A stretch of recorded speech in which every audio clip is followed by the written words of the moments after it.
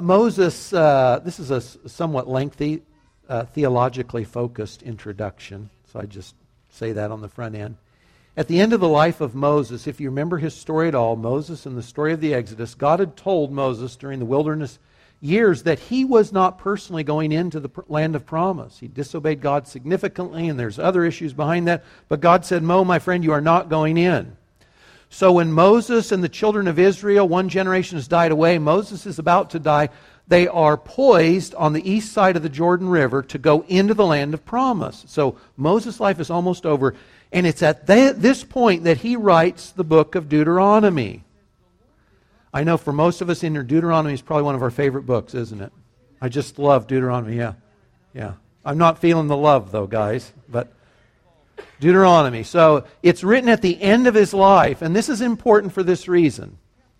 Moses has lived with Israel through 40 years of spiritual failure, hasn't he? And he's seen Israel at their worst, and he's seen God at his best. And when Moses writes Deuteronomy, he is looking back and he's retelling the story. He's not in the moment recording what's going on. He doesn't know what's ahead. He's at the end of the story. He's looking back and he's retelling it to the children of Israel. And that's important.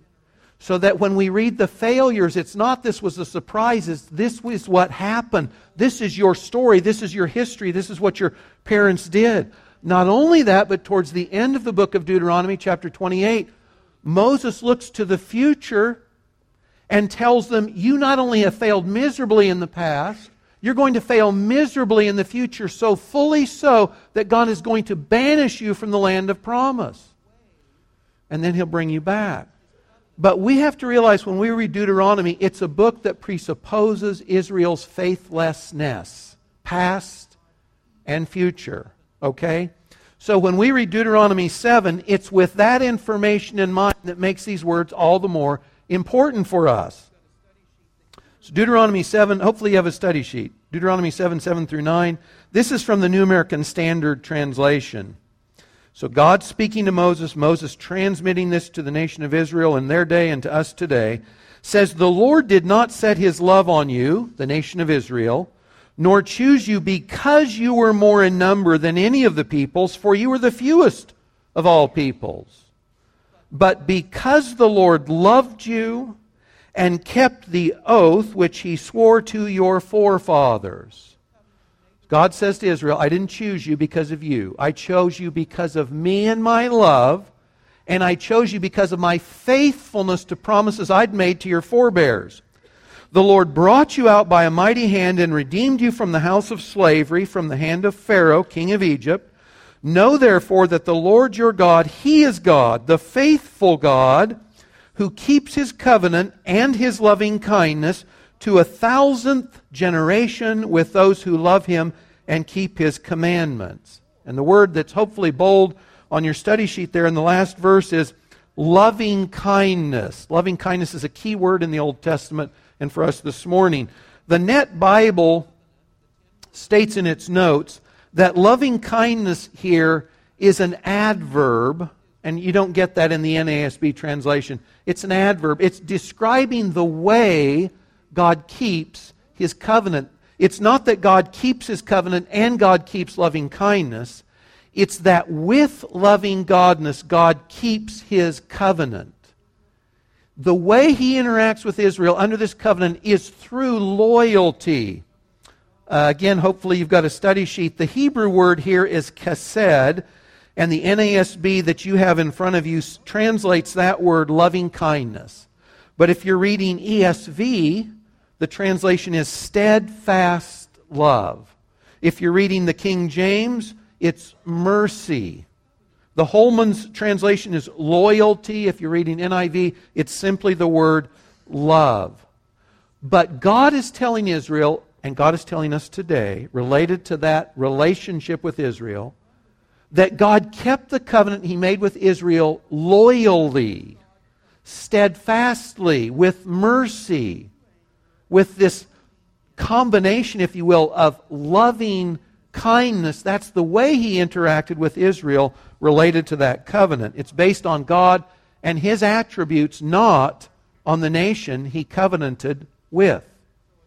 There's a similar passage in Exodus 34, and the context, of course, always helps us see the value of what's being said. So in Exodus 34, Moses is getting ready to go back up onto the mountain, Mount Sinai. And the reason he's going back up is because when he's up there the first time to receive the covenant, the 10 words on the stone tablets, the 10 words, and the rest of the covenant God was going to enter into with Israel, while God is still giving the covenant, Israel is breaking every one of the mandates of the 10 words. And so God sends Moses down there. He says, hey, Moses, your people, they've already messed up. So he goes down, he breaks those 2 initial stone tablets. He's ticked with Israel because they made a golden calf. They're worshiping other gods. They're entering into a covenant with Yahweh, and they're worshiping other gods while they do. This is not a good thing, right? So Moses is going back up onto the mountain when God shows up and says these words to him. There's no thought that Israel's going to be faithful, okay? They're faithless at the very inception of the covenant. But Moses goes back up. He's got 2 new tablets. And the text says, the Lord descended in the cloud. He stood there with him, Moses, as he called upon the name of the Lord. The Lord passed by in front of him and proclaimed, the Lord God, compassionate and gracious, slow to anger and abounding in chesed, in loving kindness and truth, who keeps loving kindness, loyal love for thousands, who forgives iniquity, transgression, and sin. So again, when God's using this word of Himself, it has nothing to do with Israel and their covenant faithfulness. God says, this is who I am, and this is what I'm like. I'm loyal, and I'm faithful in spite of someone else's lack of the same. Think of this too. This covenant God entered into with Israel, it was conditional covenant. Right? And by that we mean that God says, if you obey, I will bless you. And if you don't obey, not only am I under no constraints to bless you, but there's going to be painful repercussions that will follow if you disobey. But even under this conditional covenant with Israel, God says, this is still who I am, and this is how I keep my promises, loyally, faithfully, with loving kindness and mercy and grace, having nothing to do with the party on the other side of the covenant. This is an important deal for us. That's under the old covenant, guys. You and I don't live under the old covenant, the conditional covenant, because today we live under the new covenant, right? That's the covenant we live under. It's not conditional, it is what? It is unconditional. In fact, it's great, if you just read through the Old Testament and see what God said would be covered by the new covenant. When He instituted it, He said these are the things it would do. So He said, I will forgive their sins. They'll be blotted out. I will never bring them to my memory. He says, I will write my laws in their hearts, not on tablets of stone, but I'm going to put them inside them. They don't have to go someplace else and find my word, my will, the knowledge of me will be inside in their own heart. They will be my sons and daughters. See, this is all unconditional. So in Christ's sacrificial, substitutionary, atoning death on the cross, He institutes the new covenant, and that's what we live under today. We are sons and daughters of God. Guys, because this is the truth, because this is the case, if you've trusted in Christ, you have His Spirit, you are a new creation, Paul says in 2 Corinthians 5. There's still things that are attached to your body that are old sinful selves, but there's a new life that did not exist before that recreative moment of rebirth when we trusted in Christ. We were born again. We were given the Spirit, the very nature of Christ Himself. And we live under this unconditional covenant in which God has promised to bless us and bless us and bless us. So we belong to a covenant-keeping, loyal, faithful God characterized by loving kindness. And now His life, His very nature and character, is inside us. So if that's the case, what do you think should be true of Christians today? I'll bet we should be characterized by chesed, by loyal love, by faithfulness, by loving kindness in the way we both interact with God, the party on the other side of the covenant, right? But also with the other covenant partners like each other.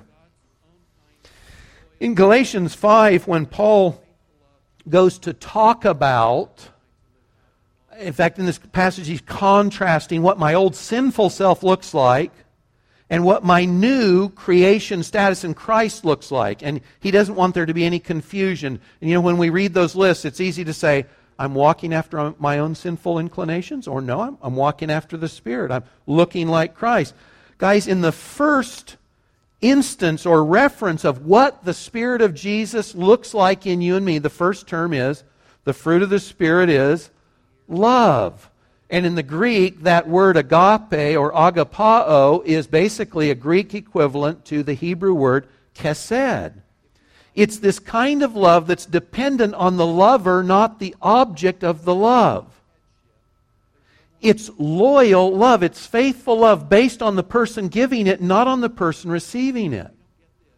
And that's the fruit of Christ's life in you and me. The first one mentioned is loyal, faithful, loving kindness, mercy, grace in us, because we have Christ's Spirit and nature in us, that should be reflected in our interactions with others. As we grow in grace and the knowledge of Christ, this should be true more and more fully of us as followers of Christ, as those who have His Spirit.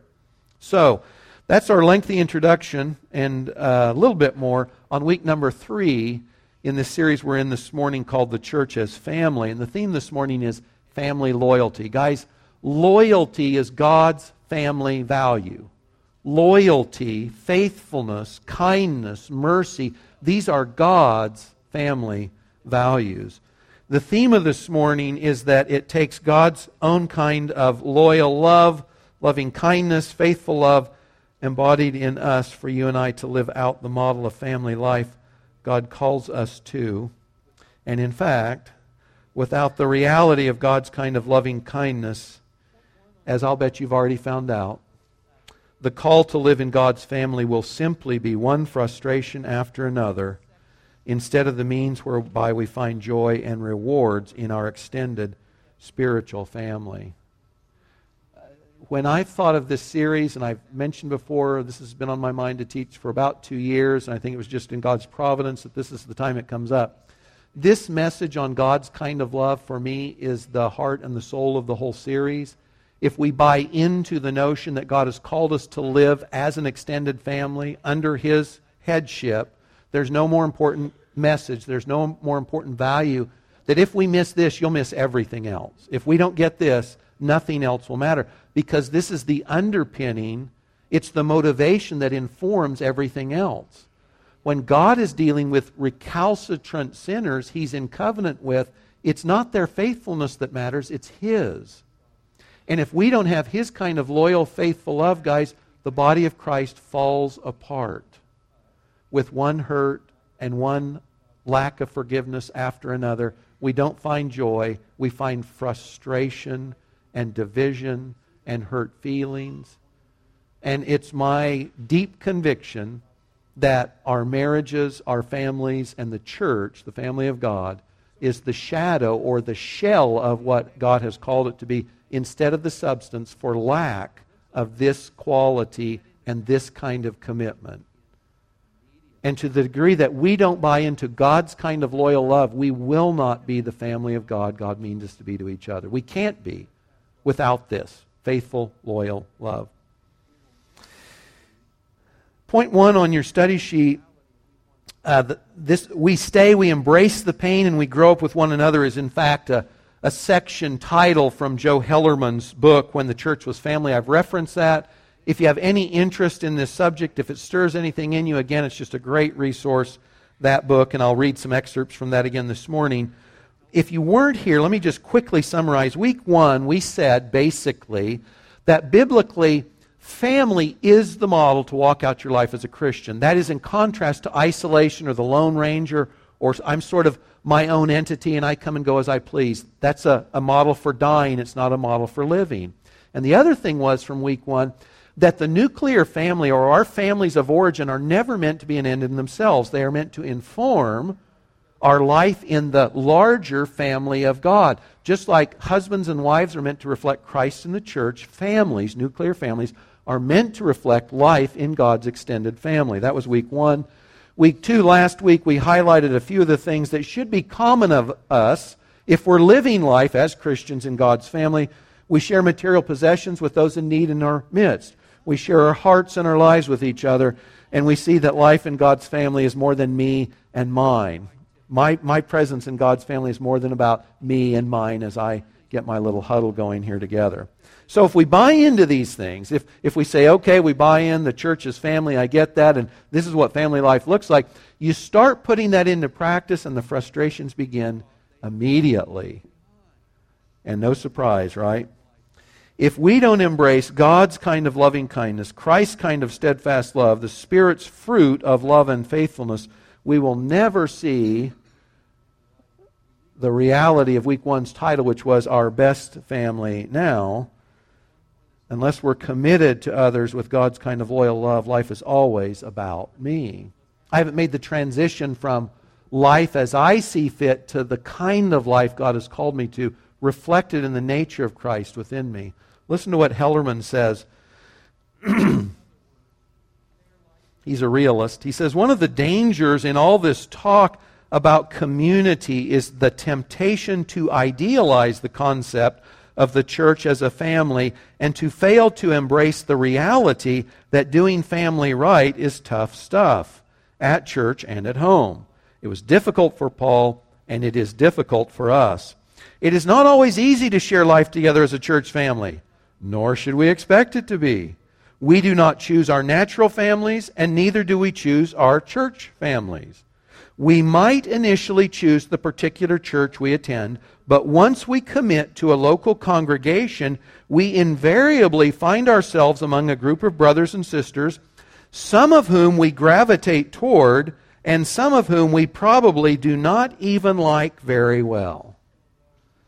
But that is quite typical of family. People who leave their families due to conflict often take their dysfunctional relational strategies and behaviors to another family where, surprise, surprise, they encounter all over again the very issues they thought they had left behind. Guys, and this is the model of life in the United States, and not just in the States, but in the churches. This is the model.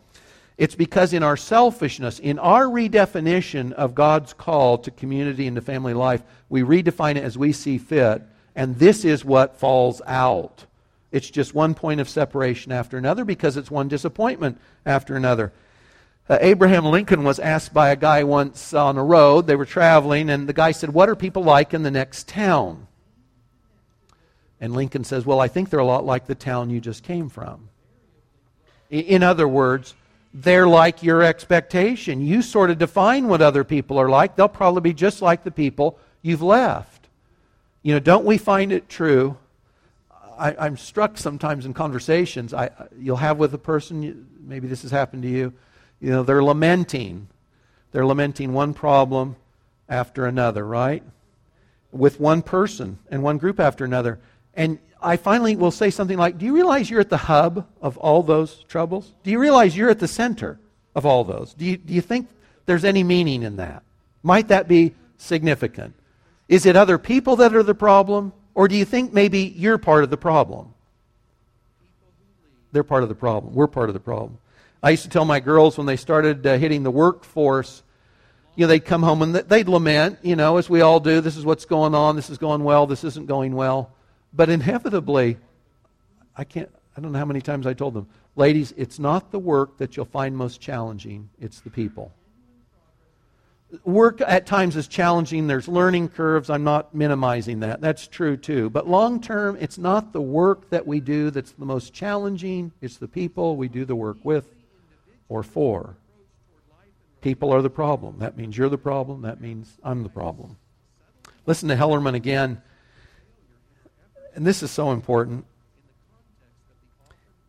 I knew I was onto a good book when I read this part. He says, spiritual formation occurs primarily in the context of community.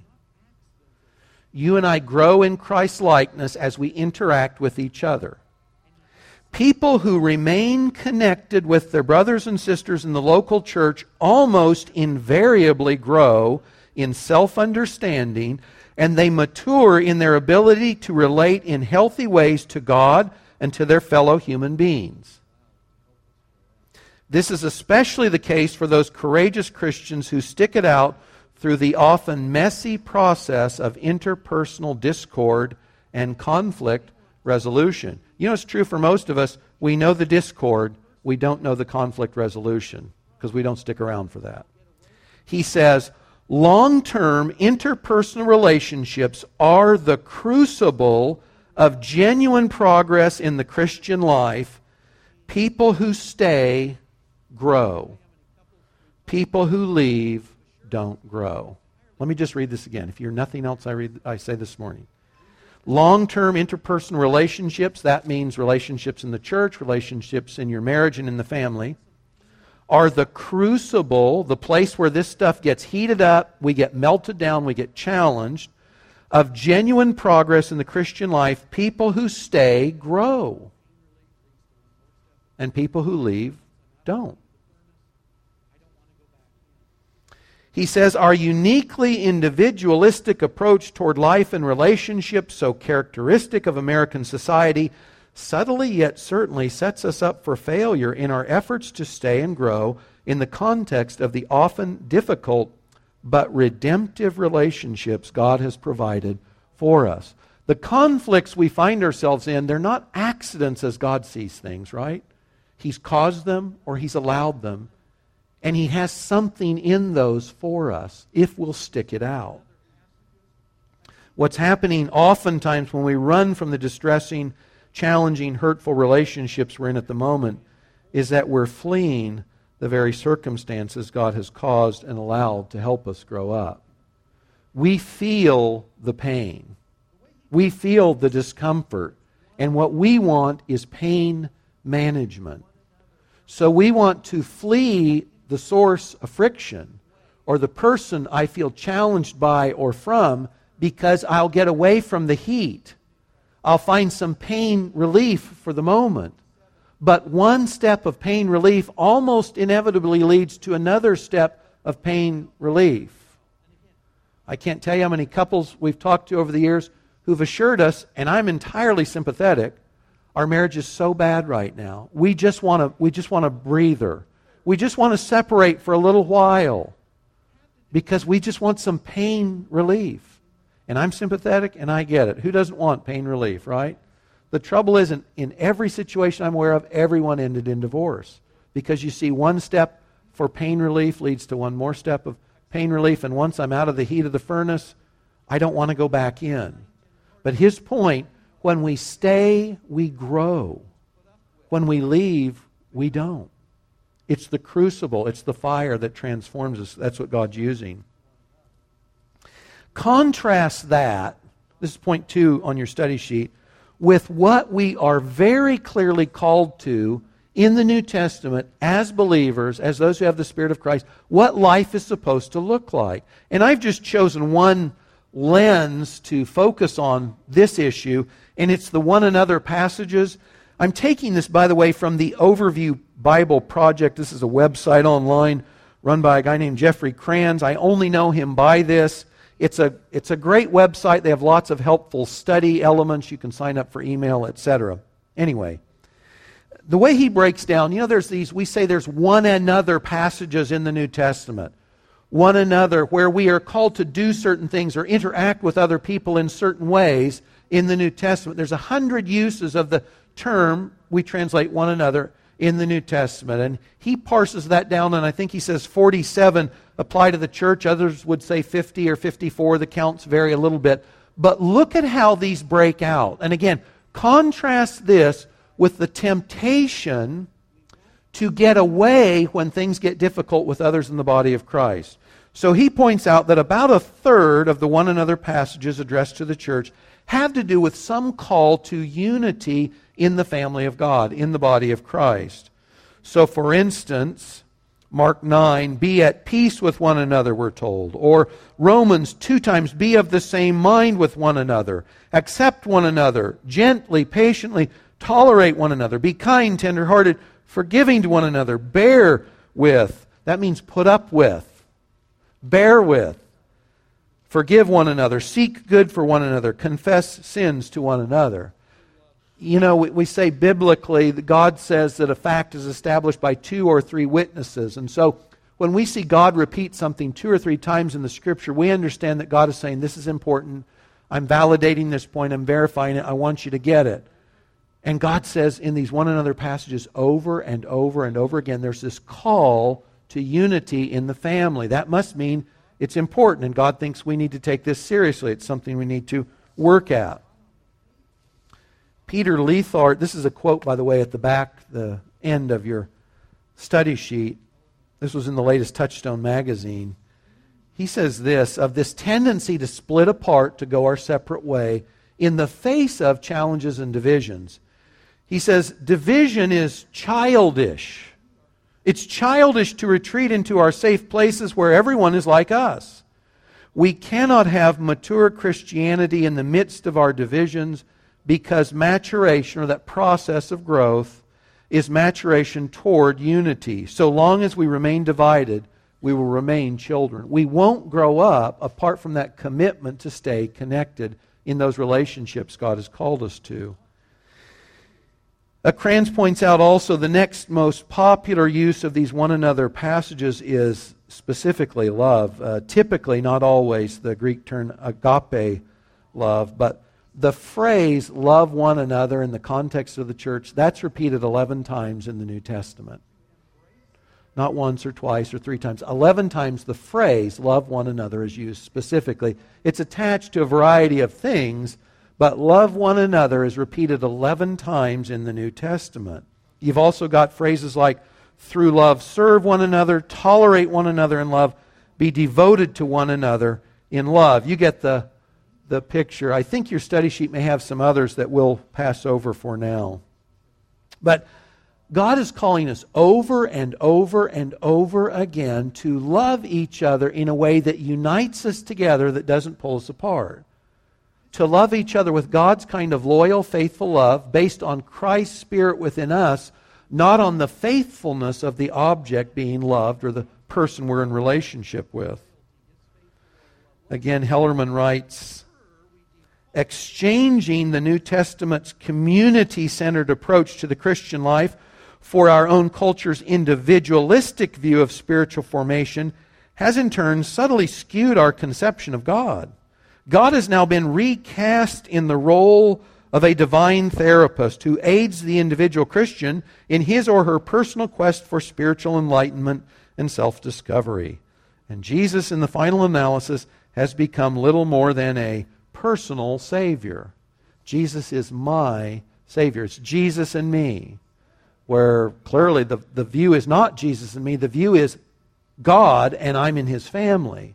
It's not the little Jesus, the statue on our shelf that we say, that's my Jesus. We're connected through Christ to something much bigger and more profound.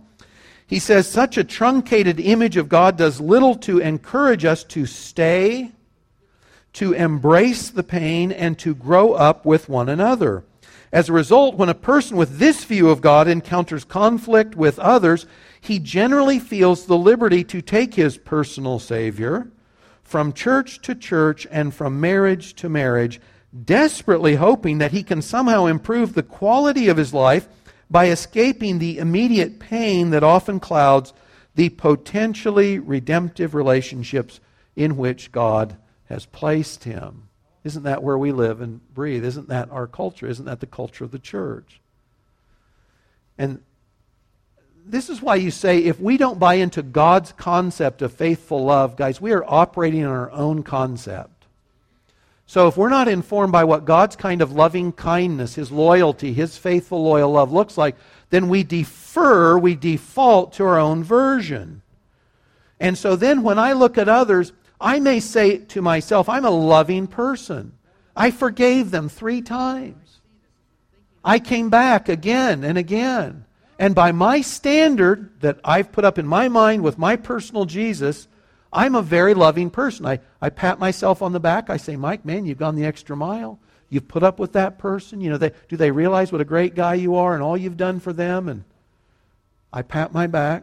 Jesus, my personal Jesus, pats my back, right? Instead of getting on my knees and praying for my own conviction and repentance and praying for them as well. Do you remember in Matthew 18, the topic was forgiveness, and Peter's coming up to the Master, to Jesus. And you got to understand, Peter in his mind, he's thinking that this is extravagant. But he knows Jesus is trying to raise the bar on this topic of forgiveness. So Peter says, so Lord, how often should I forgive someone else? 7 times? Because 7 is the number of perfection, and 7 times sounds like a lot. So Peter thinks that's Peter's standard. With his personal Jesus, 7 times, that would be adequate. So I'd mark off 1, 2, 3, 4, 5, 6, 7. Sorry, you're done. We're done. So Jesus says, no, 70 times 7. Which doesn't mean 490.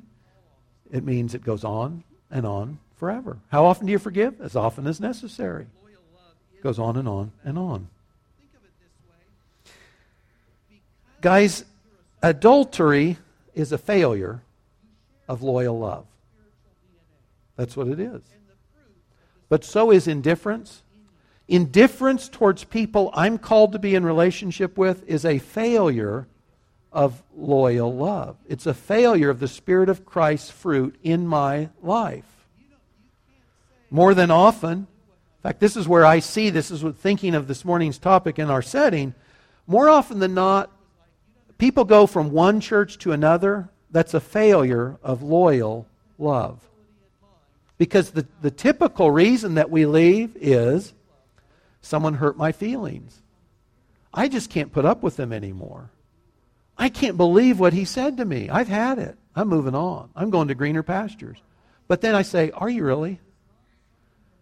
You know what people will be like in that next church? They'll be like people in the last church. That's what they're going to be like. That's the deal. There are times, certainly, when it's appropriate to leave a church, right? But this is what it should be predicated on. God has called me to another sphere of relationship and ministry. And I understand it's God's call to go do something else that requires a different group. It's not I'm ticked with you and I've had it and so I'm moving on to greener pastures. So we're not saying in any of these relationships that for any of us individually, through the rest of our life, the relationships you have right now are going to last the rest of your life. They may not. But let's make sure when we're leaving that we're leaving because God's placed a call on us, not because we're ticked with the brothers and sisters in Christ. Loyal love is the family value. Think of it this way. Because you're a son or daughter of the living God, you share, as it were, His spiritual DNA. And the fruits of the Spirit of Christ are in you. So guys, this is the thing. We don't have to have a great family history. You don't have to have grown up with this as the norm. You can't say, Mike, if you knew what my marriage is like, if you knew what my family background was like, if you knew what my own history was like, you'd understand that I can't get there. And I'd say, well, you're looking in the wrong place. Because your ability and mine to live out this call to chesed and agape love, loyal, faithful love, is based on the Spirit of Christ within us. It has nothing to do with who we were before. It has nothing to do with our history. We may need to renew our mind, but the source for this is not something that we bring with us from our past. The source is Christ, or we don't have it at all. So this is a call incumbent on all of us. And so all it requires is not that we create something, that we work something up. It's that we do what Paul talks about in Romans. We recognize that in ourselves we're sinful and we're deficient. We put off the old, we put on the new. When I walk in the Spirit of Christ, I have His faithful, loyal love. I don't have to work it up. It's there. When we're walking with the Spirit, when we're saying no to our own sinful, selfish, carnal desires to sin, the Spirit of Christ in us is living in us, reproducing Christ's life in us. Loyal love is part of that. We don't have to work any of this up. It's part of who we are. We simply have to be willing to say no to the temptation to continue living as sinners instead of children of God. Let me wind down just for time's sake. You know, if you're the enemy of Christ in the church and you don't like God's family, you know, it'd be really simple to keep the church and God's family ineffective in whatever God wanted them to do by simply keeping us at odds with each other. By keeping our love for each other cool. By encouraging us to hold on to hurts, both real and imagined. And again, when I think of this, how effective is the church today? How effective is the church today? Do you remember in the New Testament, in the gospel era, when the apostles start going out, Christians have no power politically. They have no wealth as far as the society's counted. But they're described, Paul and his followers are described as the people who turned the world upside down. And when you read Eusebius and the other Christian authors of early church history, when you read the adversaries of the early church, the Romans, you'll see that they come back to this again and again and again. One of the phrases, Tertullus maybe, I can't remember, says, "Oh, how they love each other." See, the early church was known for its love for those in its midst and for the love of those outside the midst. And when plagues would arrive in Christians in which churches existed, when plagues arrived in cities in which a church was established, and I kid you not, family members were leaving their family members to die in the streets to avoid plague, Christians were picking those folks up and caring for them until they died, knowing that in all likelihood they would die too because of their care for these unbelievers. That was the ministry, that was the testimony of the first century church. The first century church turned the world upside down. How are we doing? And if we're not doing very well, guys, part of it at least comes down to this issue. It's the love of many has grown cold. I want to wind down with this example. I was reading a blog online. This is by Trevin Wax. He writes on the Gospel Coalition blog, and he did a review last October of a book called Facing the Music, and it's a biography, an autobiography, written by a young lady called Jennifer Knapp. How many here know who Jennifer Knapp is? Not as many as I thought. Okay. So back in the 90s, Jennifer Knapp was a young lady who professed Christ living in southeastern Kansas. And in 1999, she was the Dove Award winner for the Best New Christian Artist, and her first CD was called Kansas. And man, she hit the ground running. And we've got two of her CDs, her first two ones, and they are profoundly true. They have great lyrics, they have great music. There's still a couple of them that I think of them from time to time again. Great, great music. But the years wind on. And just a few years ago, Jennifer, she's grown. She's grown. So she came out as a lesbian, I think it's 3 years ago. And Jesus, her personal Jesus, her version of Jesus, is one way to get to know God, but she doesn't profess the gospel anymore. She doesn't say Jesus is the thing. She's enlarged, right? She's become more mature. Our culture would say, right? Absolutely. But listen to these elements, both her own words, and listen to what Wax said about reading the book and his takeaway in the context of God's call to loyal love. He says, what's most intriguing about Jennifer's rise in music and her subsequent immersion into the world of evangelicalism is that she never truly belongs to a local church. She never belonged. She never had a church home. Her conversion happens in college when she is participating in a campus group, and before college is over, she's already on the music scene, leading worship at camps and playing concerts. And this is a freebie. Guys, new converts shouldn't be leading others in worship. New believers shouldn't be instructing people who are older in the faith. We fall in, like the culture does, this celebrity cult status. So as soon as she makes it successfully in the music industry, she's somehow a spiritual titan who should be leading in the church. Well, the Bible says don't do this. It says specifically about elders, but the principle is true. The fact that someone has written some great lyrics and some great songs, but are themselves a brand new Christian, means they're not ready to instruct the church. This is no slight to her or her gift in the moment, This is what the Bible says. She's a baby Christian, and what she needs is mentoring and discipleship in a loving, local expression of the family of God. She didn't get it. Like many who would say they are spiritual but not religious, her experience of Christian community is largely something of her own making. You see, it's not only Jesus as I deem him to be, it's church as I deem to call it. It's church after my own image because it's God after my own image. Now she says this, "For years I'd adopted the," quote, "where two or more are gathered," idea of church, where a strong beer and long buzzy night of hashing out my faith experience with friends in a bar was much more rewarding than the feeling like a Sunday morning disappointment.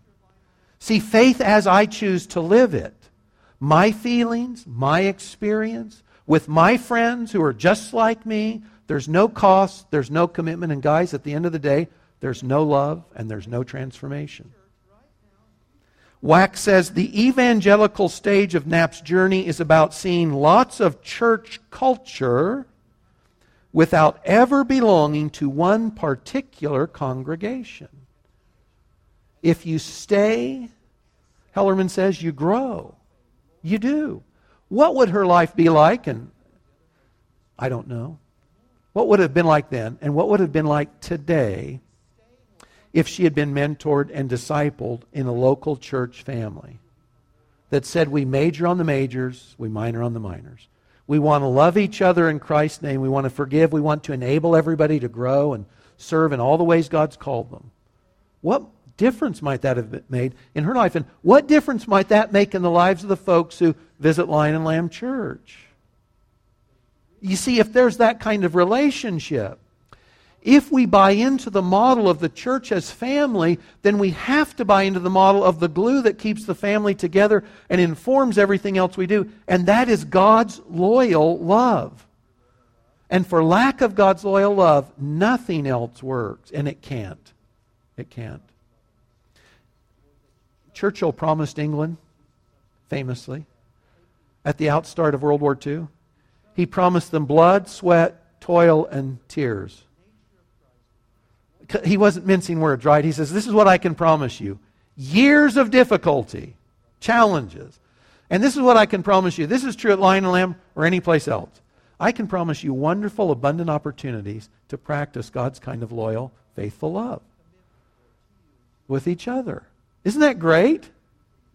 That I know in the relationships in this church right now and future ones and the folks we're interacting with and our family members and our siblings and our spouses, I can absolutely guarantee you have wonderful opportunities ahead to grow in Christ-like transformation and practice God's kind of chesed, agape, loyal, faithful, loving kindness and love towards the other folks in this room and more. Isn't that great? That we're going to grow. And if we stay and we'll plug in, we'll commit to this, God will help us grow. We will. And you will become more like Christ. And guys, that'll be a joy. Pain and challenges in the relationship in the moment, they are painful. We do want to avoid them. But to the people who stay and say, Lord, I choose to honor you in the midst of this, show me what loyal love looks like, we'll grow. There's wisdom as we parse all this out, of course. There's wisdom in how we live this out and what this looks like and how we qualify one thing and another. But if we don't have this at the foundation of our commitment, nothing else will work. Father, thanks so much that we are the objects of your loyal love, that you chose based on your character and your goodwill to pour out your love on us in Christ. Lord, that you chose based on Jesus' substitutionary death, taking the penalty due our sins.